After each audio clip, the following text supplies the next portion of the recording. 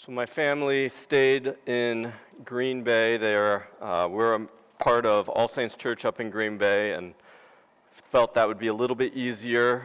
Since August, my kids are all at that age where they bring home lots of disease. We've had 4 diseases go through our house since August, and none of them were COVID. So there's at least one more out there, right? So optimism. It is wonderful to be with you guys this morning, and as Dan mentioned, we are going to be looking at John chapter 2, verses 1 through 11. So if you have your bulletin, it is printed there, or you can open your Bible. On the 3rd day, there was a wedding at Cana in Galilee, and the mother of Jesus was there. Jesus also was invited to the wedding with his disciples. When the wine ran out, the mother of Jesus said to him, "They have no wine." And Jesus said to her, "Woman, what does this have to do with me? My hour has not yet come." His mother said to the servants, "Do whatever he tells you." Now there were 6 stone water jars there for the Jewish rites of purification, each holding 20 or 30 gallons. Jesus said to the servants, "Fill the jars with water." And they filled them up to the brim. And he said to them, "Now draw some out and take it to the master of the feast." So they took it. When the master of the feast tasted the water, now become wine, and did not know where it came from, though the servants who had drawn the water knew, the master of the feast called the bridegroom and said to him, "Everyone serves the good wine first, and when the people have drunk freely, then the poor wine. But you have kept the good wine until now." This, the first of his signs, Jesus did at Cana in Galilee, and manifested his glory, and his disciples believed in him. The word of the Lord. Let's pray. Heavenly Father, we thank you for your word. We thank you for revealing things to us through it, things that you are doing, the things that you are at work accomplishing. And Lord, as we enter into this story, and as we recognize its significance for our lives because of your mission of redemption, Lord, would you give us hope? Would you give us peace? And would you give us an expectation of greater things yet? We pray this in Jesus' name. Amen. So I know that you guys are working through the book of Ezra. It's a book that is filled with fulfilled promises as the people are returning home after a time of exile. It's a time of building and a time of refocus on what it means to be faithful to God and his word. And while Ezra presents to us this season of revival and rebuilding, well, if you know what comes next, eventually the moment fades. The people kind of fall back into the ordinary. Sometimes they follow after the Lord, and, well, sometimes they don't. Until one day, that temple that was rebuilt, that altar which was restored, well, it would be destroyed yet again. As we go through life, we experience these ups and downs, these seasons of faithfulness, seasons of experiencing God seemingly so close and near to us, and times when he seems silent. Where should we fix our gaze? Where should we set our hearts so that we do not dismay as we see denominations rise and denominations fall? As we see church leaders rise and fall? As we feel God and his presence, and as he seems distant, where do we fix our gaze? It is upon Christ. We should set our hearts and our minds on Jesus Christ, for he is the one who is rebuilding the holy city, and he is doing it once and for all. I chose John 2, 1 through 11 for today's message. 1, because I'm working through John with the students at Providence Academy. But 2, because it is in this passage that John points us towards this bigger and final picture. He points us to Jesus. He points us to the Christ and his work. And what we are going to see as we look into this passage is this thing that Jesus is doing. And we are going to see that through first the sign, then the remark, thirdly the vessel, and finally through the surprise. The sign, the remark, the vessel, and the surprise. Beginning with the sign. You know, a lot of times when talking about this wedding in Cana in Galilee, the question that comes up, the thing that gets focused on is Jesus' first miracle, right?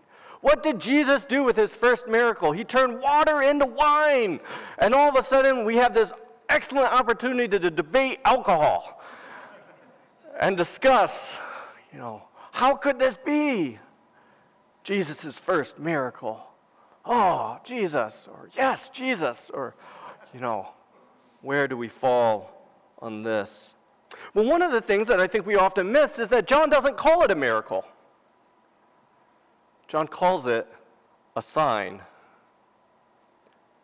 He calls it a sign. You see, there's a few different words that can be used when talking about miraculous power, and usually, typically, the word that is used when discussing miracles and Jesus' miracles could literally be translated a work of power. But that's not what John says here. He doesn't say this was Jesus' first work of power. He says this was the first of his signs. What's a sign?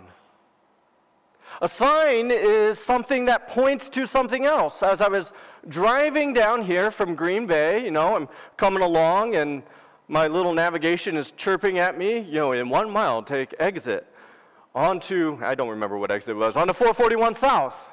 And then I look and I see this great big green sign, 441 South. I go, that's what the computer was talking about.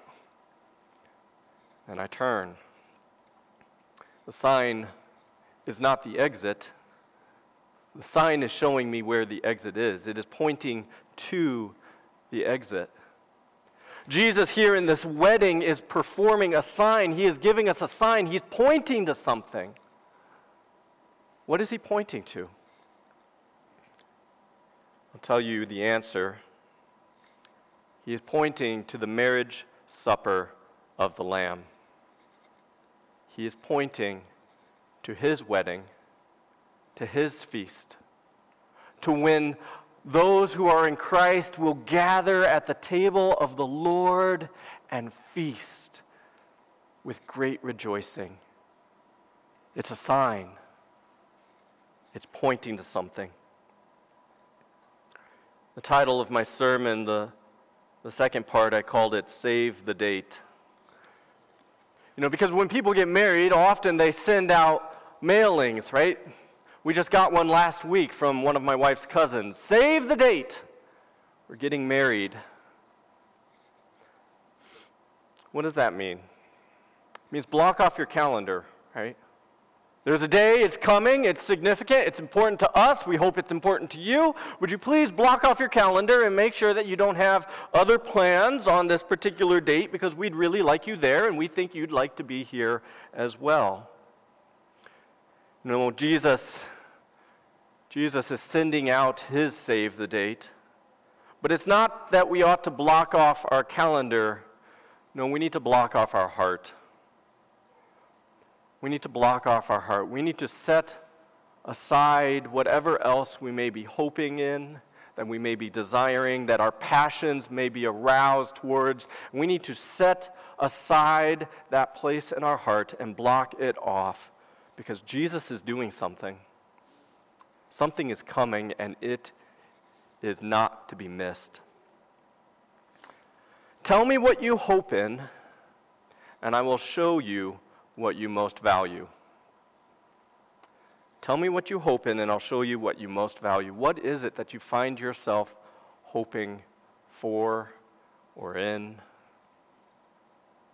It speaks to the things that we love, the things that we desire, the things that we value. And Jesus is saying, block off your heart. Hope in me. Hope in what I'm doing. Save the date. This sign is pointing to that. Secondly, the remark.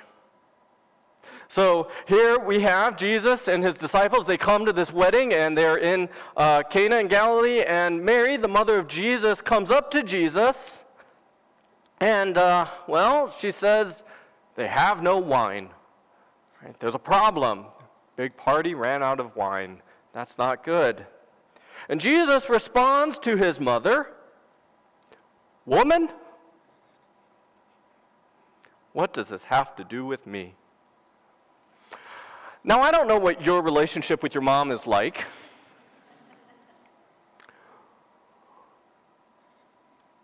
But I know that if my mother came and said something to me and I responded with, "Woman," that wouldn't go over so well. If one of my boys came to my wife and said, "Woman, what does this have to do with me?" Yeah, that's just not going to fly, is it? There is no way to soften this. This is not okay. What is Jesus doing here? And Mary, of course, becomes incredibly indignant and, feels like her son has just blown her off and huffs out in a storm, right? No. Mary, responds to this remark, to this comment, by turning to the servants and kind of with a wink and a nod says, "Do whatever he tells you." Okay, apparently Mary and Jesus are communicating on a different plane because, seems like whatever they are saying to each other, we are not privy to this. What is going on here? Whenever you go to a wedding, often it causes you to think, to reflect. Right? You think about your own wedding, you think about weddings future and weddings past. Weddings are a wonderful time to slow down and to consider where you are and what's going on in life.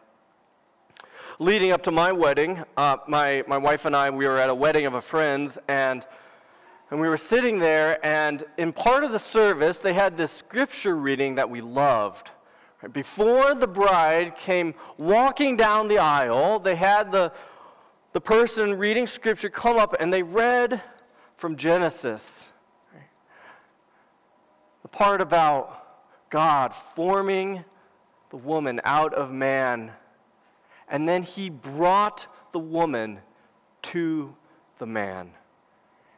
And at that line, the music started playing, and the bride started coming down the aisle, and I thought, wow, that was cool. I like that. I'm stealing that. And I did. And it was my favorite part of our wedding. One of them. The wedding part was also pretty good, getting married. So there we were, right, engaged, getting ready for our wedding at another wedding, and my mind was there, but also elsewhere. I was preparing for the wedding that I was about to enter into. I think Jesus is doing the same thing. I think Jesus is here, and he is at a wedding, but he is reflecting on the wedding that is yet to come. His wedding. The wedding in which he is the groom, and do you know who the bride is? It's us. It's the church, his people. Jesus is reflecting on his wedding. And Jesus' wedding is kind of a big deal because it is the time when Jesus comes and he marries his bride whom he has made ready. He has purified. He has cleansed. It is the culmination of God's mission of redemption, a mission that began all the way back before the creation of the heavens and the earth. A mission that began all the way back in Genesis 1. And I think that as Jesus is reflecting on his wedding, his mind is going to a particular promise. A promise that we see in Genesis 3:15, in which it says that the seed of the woman is going to crush the head of the serpent. The seed of the woman. Who is the seed? It's Jesus. He is the offspring. And who is the woman? It's Mary. I believe that as Jesus is here and he is thinking about his wedding, the wedding that is yet to come, and his mother comes to him and says they have no wine, he turns to her, but he does not speak to her as mom. Because in this moment, she is the woman of the promise. She is the woman of the offspring. She is the woman of the seed, the one in whom God is bringing redemption and restoration and making all things new. And I don't think this is too far of a stretch, because John, from the beginning of his gospel, has started in Genesis. Do you remember how John 1:1 begins? In the beginning. Right? In the beginning was the Word, and the Word was God, and the Word was with God. He starts with creation. And then he marches through Jesus Christ coming to earth. Jesus Christ being baptized. Jesus Christ calling his disciples, and now Jesus Christ at this wedding feast. Another interesting thing about John, in the beginning of John, John is counting days. You've got John, in the beginning was the Word was with God, and then you have the next day, John the Baptist, and then another day, he's calling his disciples, and then another day, and then in the beginning of this passage, it says, on the third day, there was a wedding. And if you go back and you start counting days, and if you understand how the Hebrews understood days, you would count from the beginning of John until now, it's actually the seventh day. This is irregular for John. He doesn't normally count days. In fact, even with the crucifixion and the resurrection, he doesn't really count days. But in the beginning of John, he's counting days. Again, I think he has his mind in Genesis. Jesus is restoring all things. He is bringing redemption. He is recreating. And here we are on the seventh day, a day of rest and celebration. And so through this remark, our minds are drawn back to this promise that God has made. And if this is not enough evidence, what does Jesus say? He says, "My hour has not yet come." Whenever Jesus in the Gospels refers to my hour, usually he's referencing the cross, right? His death and his resurrection, this time that has been set apart by God, that Satan would be done away with and destroyed, that sin and death would be no more, and that the bride would get to be with her groom forever. The promise that is yet to be fulfilled is in the mind of Jesus. Well, Mary goes and she tells the servants, hey, do whatever he tells you. And the servants say, oh, okay. And it says there were 6 stone water jars there for the Jewish rite of purification, each holding 20 or 30 gallons. And Jesus said to the servants, fill the jars with water. And they filled them to the brim. And he said to them, now draw some out and take it to the master of the feast. So they took it. And you guys know what happens. The water is wine, right? It became wine. How interesting. Jesus looks over and he sees these jars for purification rites. You see, Moses had given them rites and rituals, things that they were to do in order to purify and cleanse themselves, things that they were to do to wash utensils and to wash different items that they had, to purify them, to make it so that the people of God could dwell in the presence of a holy God. And yet, through all of it, the law could not save. Rites and rituals and purifications would never cleanse forever. They were incomplete. John makes note that there are 6 stone water jars. 7 is the number of perfection in Scripture. It's one less, not quite perfect. And Jesus takes these jars and he does his first sign.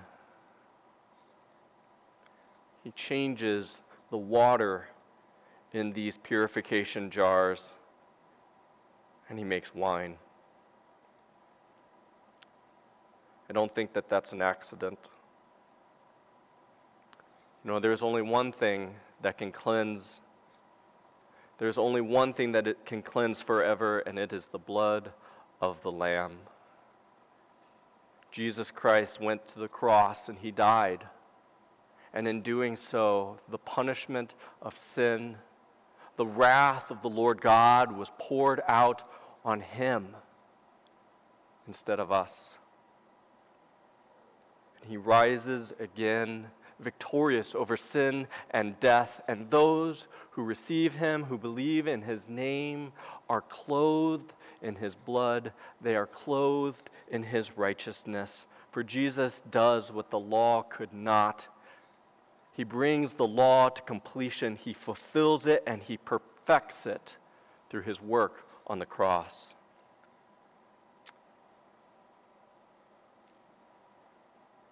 Well, the servants, they take it and they serve it. And they serve it to the master of the ceremony. The fourth thing that I would like you to take notice of, the surprise. So the master of ceremony in those days, he would be like the MC of a wedding today, the master of the feast. And in those days, a wedding, okay, was not like something where you go to it, you know, I show up in the afternoon, or we go through the ceremony, then we have a big meal, and we dance, and, you know, we stay pretty late, and then we go home, or maybe we've got a hotel room, and we spend the night, and then we head home. No, a wedding in those days was a much longer affair, right? It was a big deal. And it was a family affair. This isn't something that you just, you know, hired people to go do this thing. No, it would be the responsibility of the family to put on this ceremony. It'd be a great ceremony. It'd be a multi-day ceremony, the sort of thing where you go and you party and you have fun and you celebrate and then you go to bed and, you know, you change outfits and you come back in day 2 of partying and then you go to bed and change outfits, and this is a big thing. The family would be responsible for it. The whole town would be involved, and whew, you don't want to mess that up. Right? Can you imagine the social embarrassment? Like the faux pas of all social faux pas, you ran out of wine. Wasn't enough drink. I mean, imagine if you were putting on a wedding and all of a sudden the people go to the mother of the bride and we ran out of chicken, but it's okay, there's still a lot of salad.